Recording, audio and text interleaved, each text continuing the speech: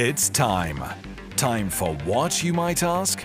It's time to optimize your health and upgrade your life. Cutting-edge research, biohacks, ancestral wisdom, wellness, intuition, and more. This is The Synthesis of Wellness.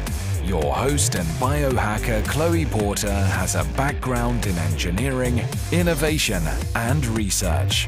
Her analytical background, coupled with her journey in overcoming a brain tumor and defeating several chronic illnesses, enables her to approach health and wellness in an innovative way. And now, more than ever, she is ready to share her biohacking secrets and expose cutting-edge research. We are so glad you're here. Welcome to the Synthesis of Wellness podcast.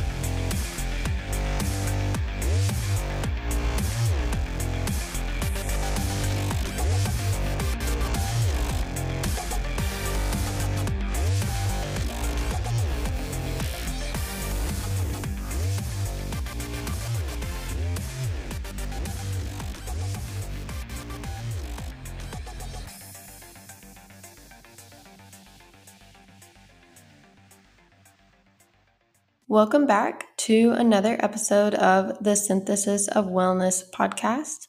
If you're new, welcome. I am Chloe Porter, and I'm really glad to have you guys tuning in today.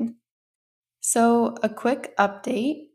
I am actually partnered with the Biohacking Congress that is taking place in Miami, Florida, from October 20th to the 22nd, I believe. And of course, I will be there since I am a partner of the event.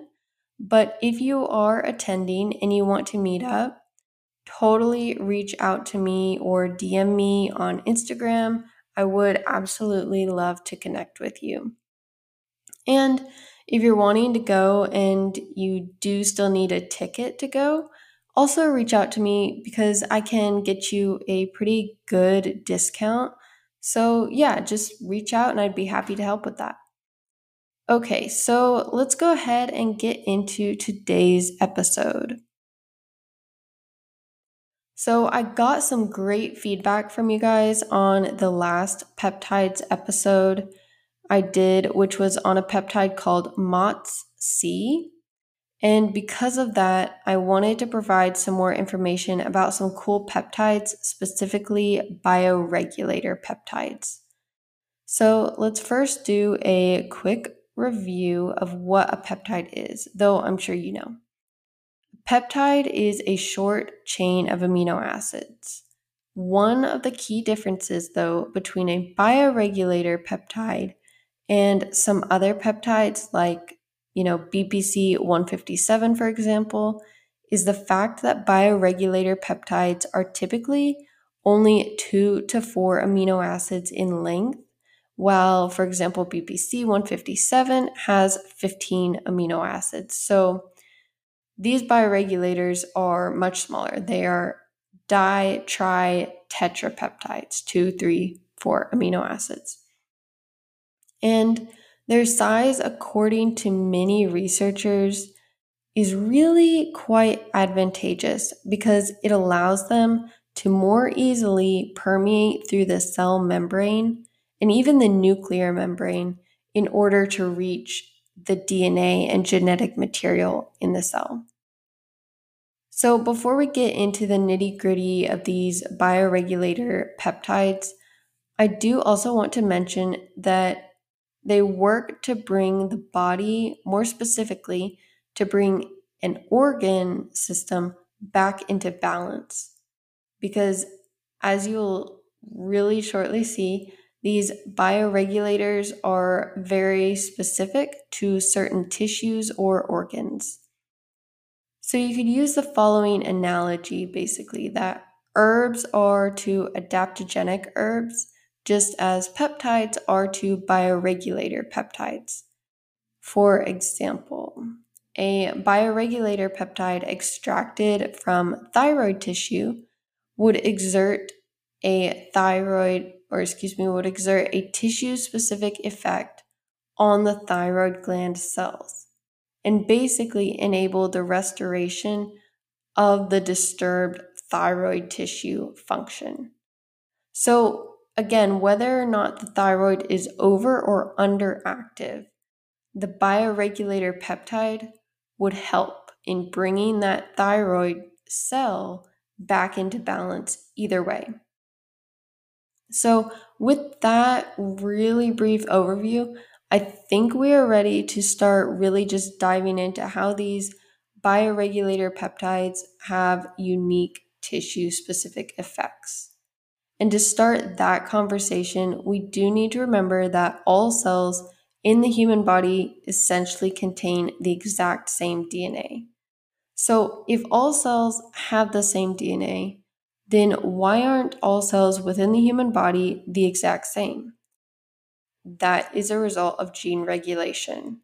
Remember that gene regulation is how a cell controls which genes out of the many in its genome are turned on or expressed, or turned off or silenced.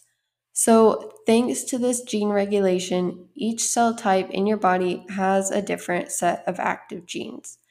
And for the sake of clarity throughout this episode, you can really just think that think of this as the epigenetic regulation of cellular differentiation.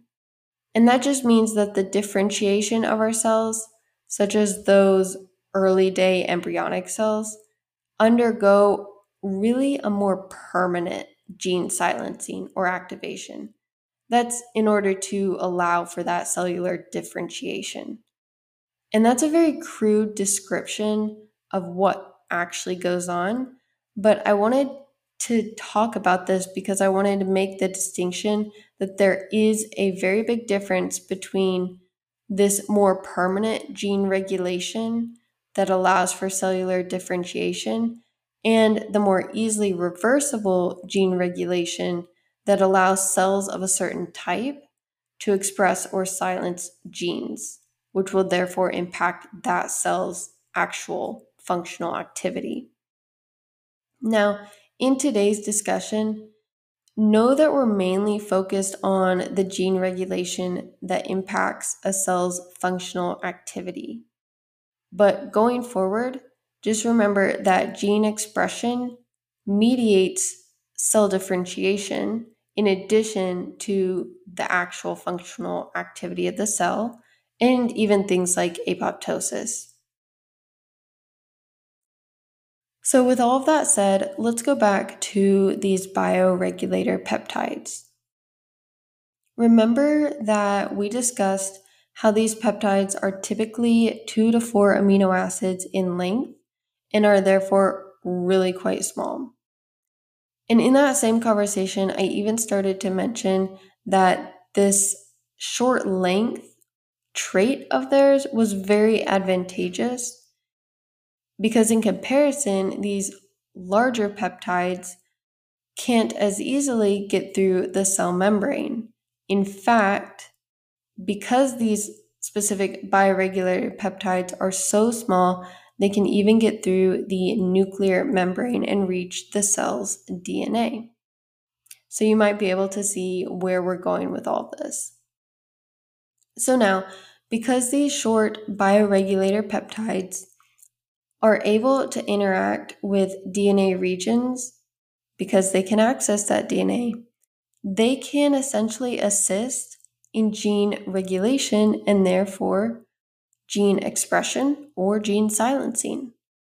So, more specifically, they affect the condition of the genome in order to assist in expressing certain genes related to the synthesis of certain proteins. And many of these proteins, of course, alter the physiological functions of the organism as a whole. So, how exactly do these tiny bioregulator peptides affect the condition of the genome? One way that has been published within the literature is that through the peptide DNA interactions, the peptide can bind to those histone proteins. And by binding to the histone proteins, it can increase the transcription availability within the gene promoter zone. And if you remember going back to episode 24, talking all about epigenetics, we know that histone protein modifications can either repress or express certain genes. So, putting this all together, very simply stated, what we have here is the small bioregulator peptide binding to a histone protein, which then promotes the expression of a certain gene within that genetic material.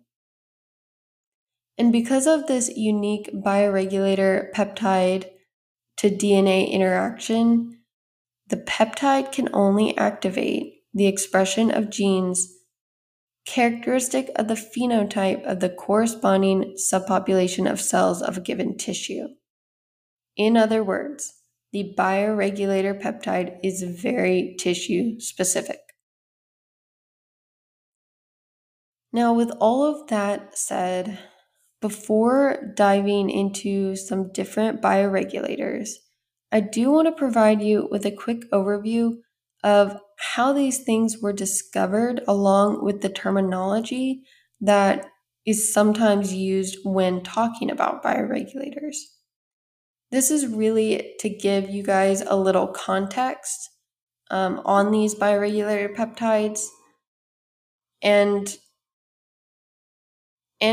the terminology, to really help you understand what they're doing within the body. So early on, researchers knew that it was very important to study the mechanisms underlying the regulation of, age-related changes in homeostasis characterized by peptides. This is because many of the experiments at that time revealed that aging is associated with the suppression of the synthesis of regulatory peptides, which ultimately, of course, leads to the suppression of various functions in aging organisms. So it really all began with this recognition that these important regulatory peptides do decline with age. And a famous scientist, Vladimir Kavinson, who was engaged in studying of the role of peptides in regulation of these mechanisms of aging, he was a scientist known for the discovery, experimental and clinical studies of these peptide bioregulators, as well as for the development of bioregulating peptide therapy. Now, in order to meet this scientific need for combating the decline in these bioregulating peptides, they really began by extracting these peptides from animal tissue. So, peptide bioregulators were actually initially isolated from the pineal gland, the thymus, and the hypothalamus.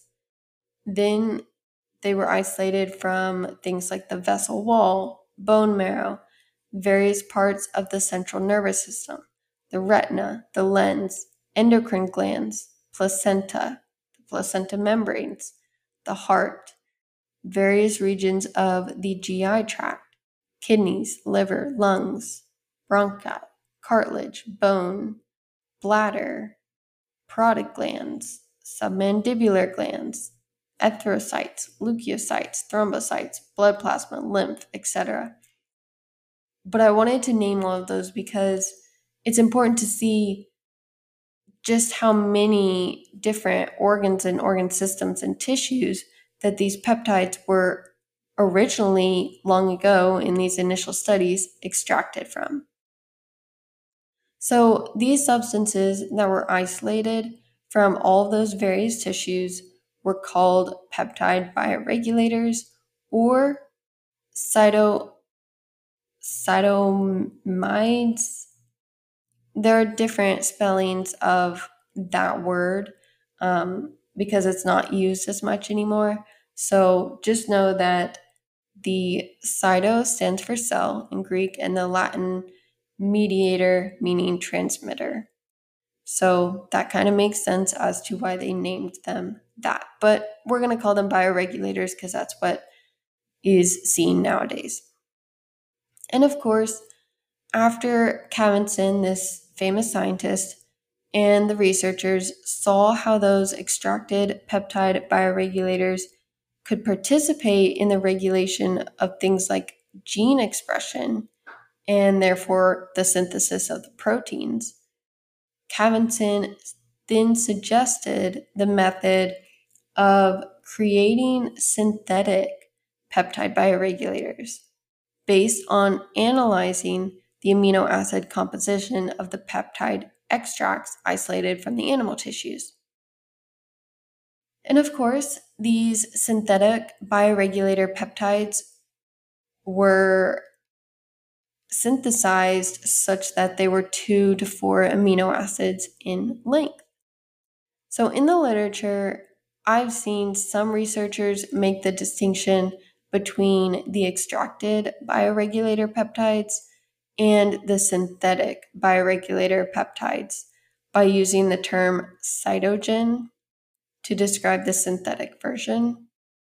Though it's really important to note here, other researchers really disregard that since that's technically a brand name.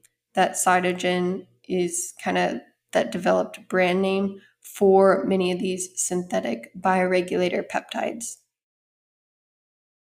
So moving on now, let's go ahead and dive into some of these bioregulator peptides and talk about them. There are several. I want to say a little over 20, so we're not going to go through all of them, but we will hit several. So starting off with Thymogen. Thymogen was originally extracted from the calf thymus gland, but later synthesized. So again, remember the difference between the extracted and the synthesized version. So it was later synthesized using the glutamic acid tryptophan sequence of amino acids. So this bioregulator peptide is a dipeptide. We've only got those 2 amino acids. And since we know from our discussion earlier that these bioregulators are tissue specific, it is really pretty unsurprising that Thymogen has several immunomodulatory effects. In fact, many experimental studies using Thymogen showed that Thymogen restored T and B systems of immunity in animals with immunodeficiencies. So Thymogen has also in many studies, shows to possibly increase the cell signaling in immune cells, decrease levels of pro-inflammatory cytokines, so basically reduce inflammation, and a lot more. So many of those effects are due to the fact that Thymogen helps regulate gene expression, resulting in the proliferation and differentiation of certain lymphocyte populations. All in all, though, much of the research and experimental use of this peptide in particular highlights its role in helping to combat pre-existing states of immunodeficiency. With that said, many clinics that provide this bioregulator Thymogen peptide do state that it is most often used for things like infections, injuries, acute or chronic inflammatory diseases, autoimmune diseases, acute or chronic exposure to ionizing radiation, and even toxic xenobiotics. So those are those environmental toxins. So let's move on now to another bioregulator peptide called Epithalon.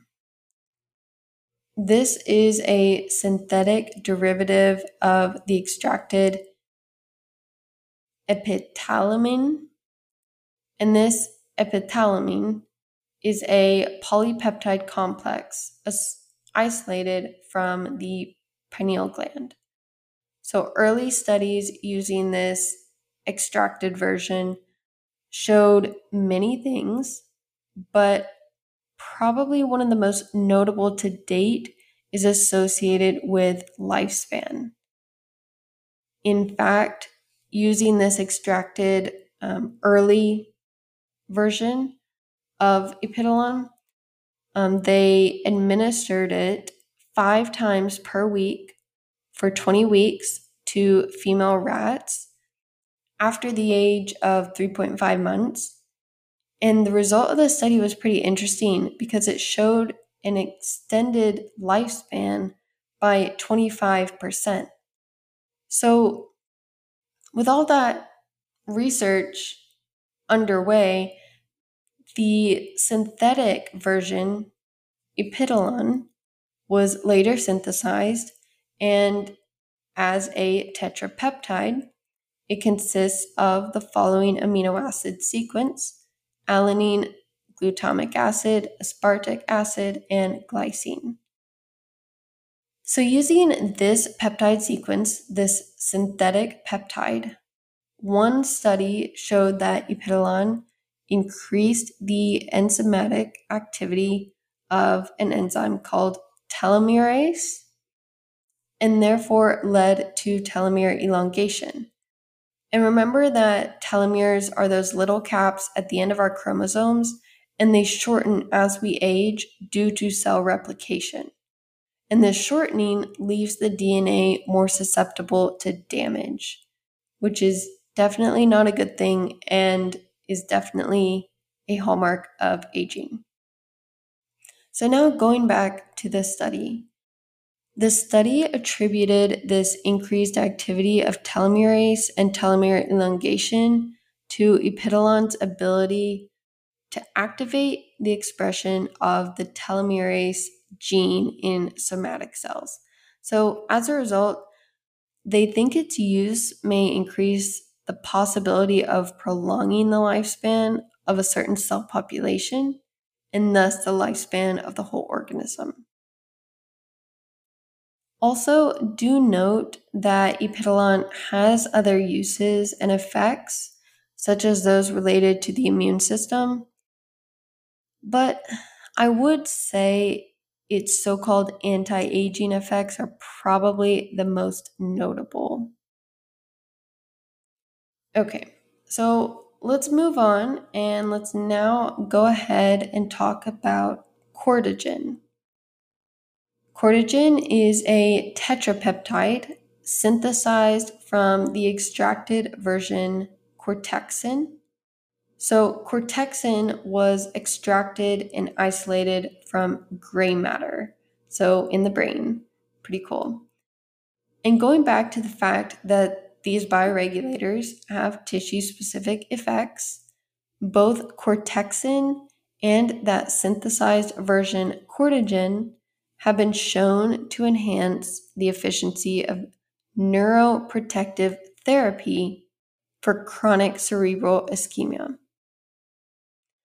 So the introduction of Cortagen as well as Cortagen during 7 days of the post-ischemic period prevented the loss of certain behavioral patterns and even promoted the restoration of individual behavior in animals. So that is pretty significant when it comes to neuroprotection. Also in humans, Cortagen, so that synthesized version, demonstrated a pronounced therapeutic effect upon the structural and functional post-traumatic recovery of peripheral nerve tissue. So all in all, what we're seeing is we see lots of central nervous system benefits, which makes sense considering our previous conversations on tissue-specific effects. Okay, let's move on now again and talk about Pancragen. This is a tetrapeptide consisting of the amino acid sequence lysine, glutamic acid, aspartic acid, and tryptophan. So, one study was motivated by the fact that the increase of the elderly within our demographic structure of today's modern society is one of the main reasons for the increase in the number of patients with type 2 diabetes and even impaired glucose tolerance. Meaning that they were motivated by the fact that people are living longer, and we therefore have more elderly individuals with poor pancreatic function as a result of aging. And this could contribute, of course, to an increased prevalence in impaired glucose tolerance and the type 2 diabetes that we unfortunately see.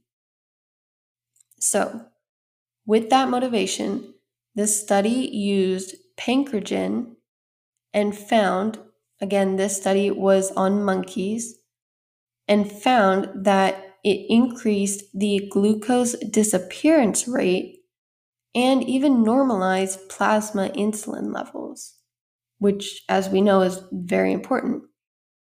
So, what's also interesting with this study is that the recovering effect of Pancragen on the function of the pancreas partially remained even 3 weeks after discontinuation of the peptide. So, with all that said, this is why many researchers are really interested in using this bioregulator Pancragen peptide for treating age-related metabolic dysfunction due to, type 2 diabetes or hyperinsulinemia. Now, the last one I want to talk about is Pinealon. This bioregulator peptide is a tripeptide. So it's consisting of the amino acid sequence glutamic acid, aspartic acid, and arginine. So, as you would suspect, when we think of pinealon, we think of the pineal gland. And since the pineal gland is in the brain and controls many aspects of melatonin production and therefore circadian rhythm, and we know that melatonin plays a very important role in neuroprotection during all these aging and mental disorders, it's pretty unsurprising that pinealon has been used for its neuroprotective effects in a variety of studies.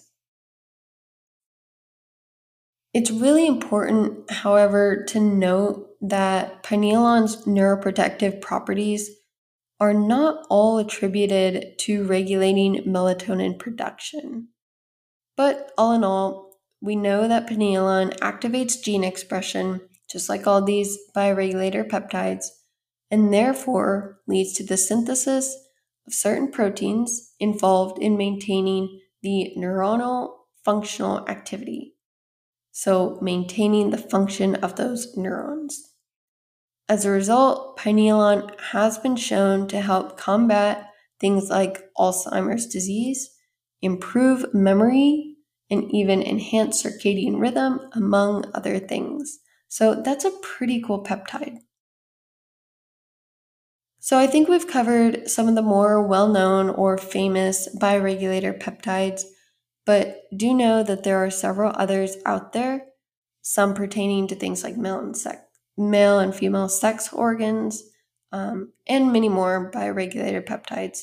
So I may do another episode on those at a later date, but totally feel free to do some research into these bioregulators if they interest you. Because again, they're pretty cool. They're like the adaptogenic version of a peptide, if you think of it that way. They really work to bring the body back into balance. So before we wrap up the episode, though, I do want to talk about a few last notes about these bioregulator peptides.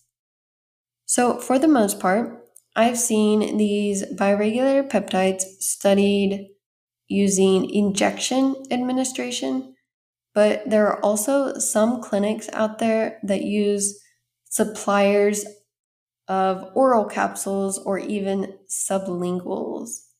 Of course, the only way to know what is appropriate is to work with an appropriate peptide licensed physician, but I personally am always concerned about bioavailability.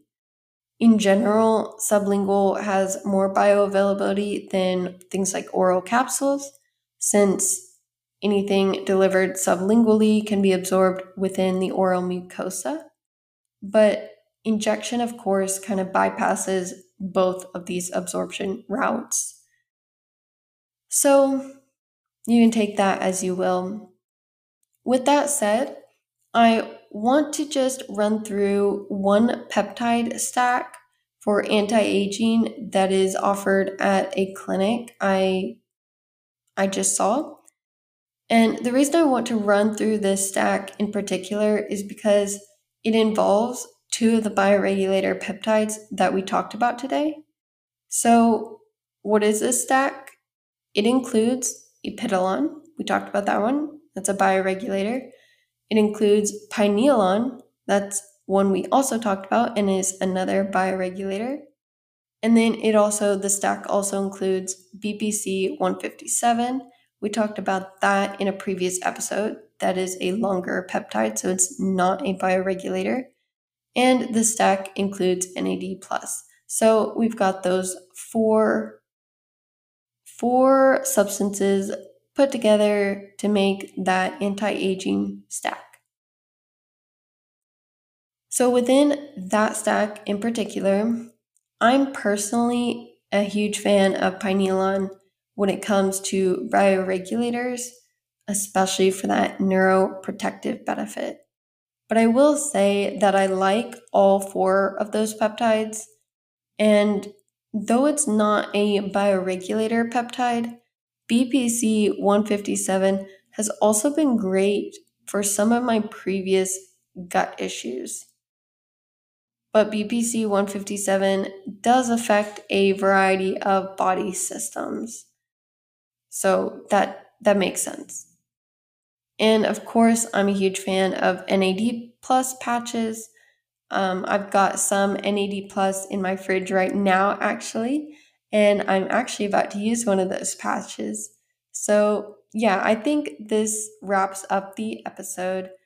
But also do remember that this stack is compiled and put together under the opinion of one clinic. So don't think it is the end-all be-all stack for anti-aging when it comes to these peptides. But it does demonstrate one way to stack these up for a more synergistic effect. Now, with that said, I think that is a great way to go ahead and end the episode today. If you liked this episode, please feel free to leave a rating or review, or go ahead and screenshot it, post it to your stories over on Instagram, and tag me in it so I can personally thank you for listening. I really appreciate each and every one of you guys, so thank you so much for tuning in to today's episode. I cannot wait to see you in the next one. Bye, guys. The content provided by the Synthesis of Wellness LLC via its podcast and domain is for informational purposes only and should not be used as medical advice or as a replacement for medical care. The Synthesis of Wellness podcast, synthesisofwellness.com, the Synthesis of Wellness LLC, and Chloe Porter disclaim responsibility from adverse effects resulting from using the content provided. Please seek and consult a licensed physician for your health and medical needs. Furthermore, Chloe Porter and the Synthesis of Wellness podcast are not responsible for the opinions of guests featured on the podcast.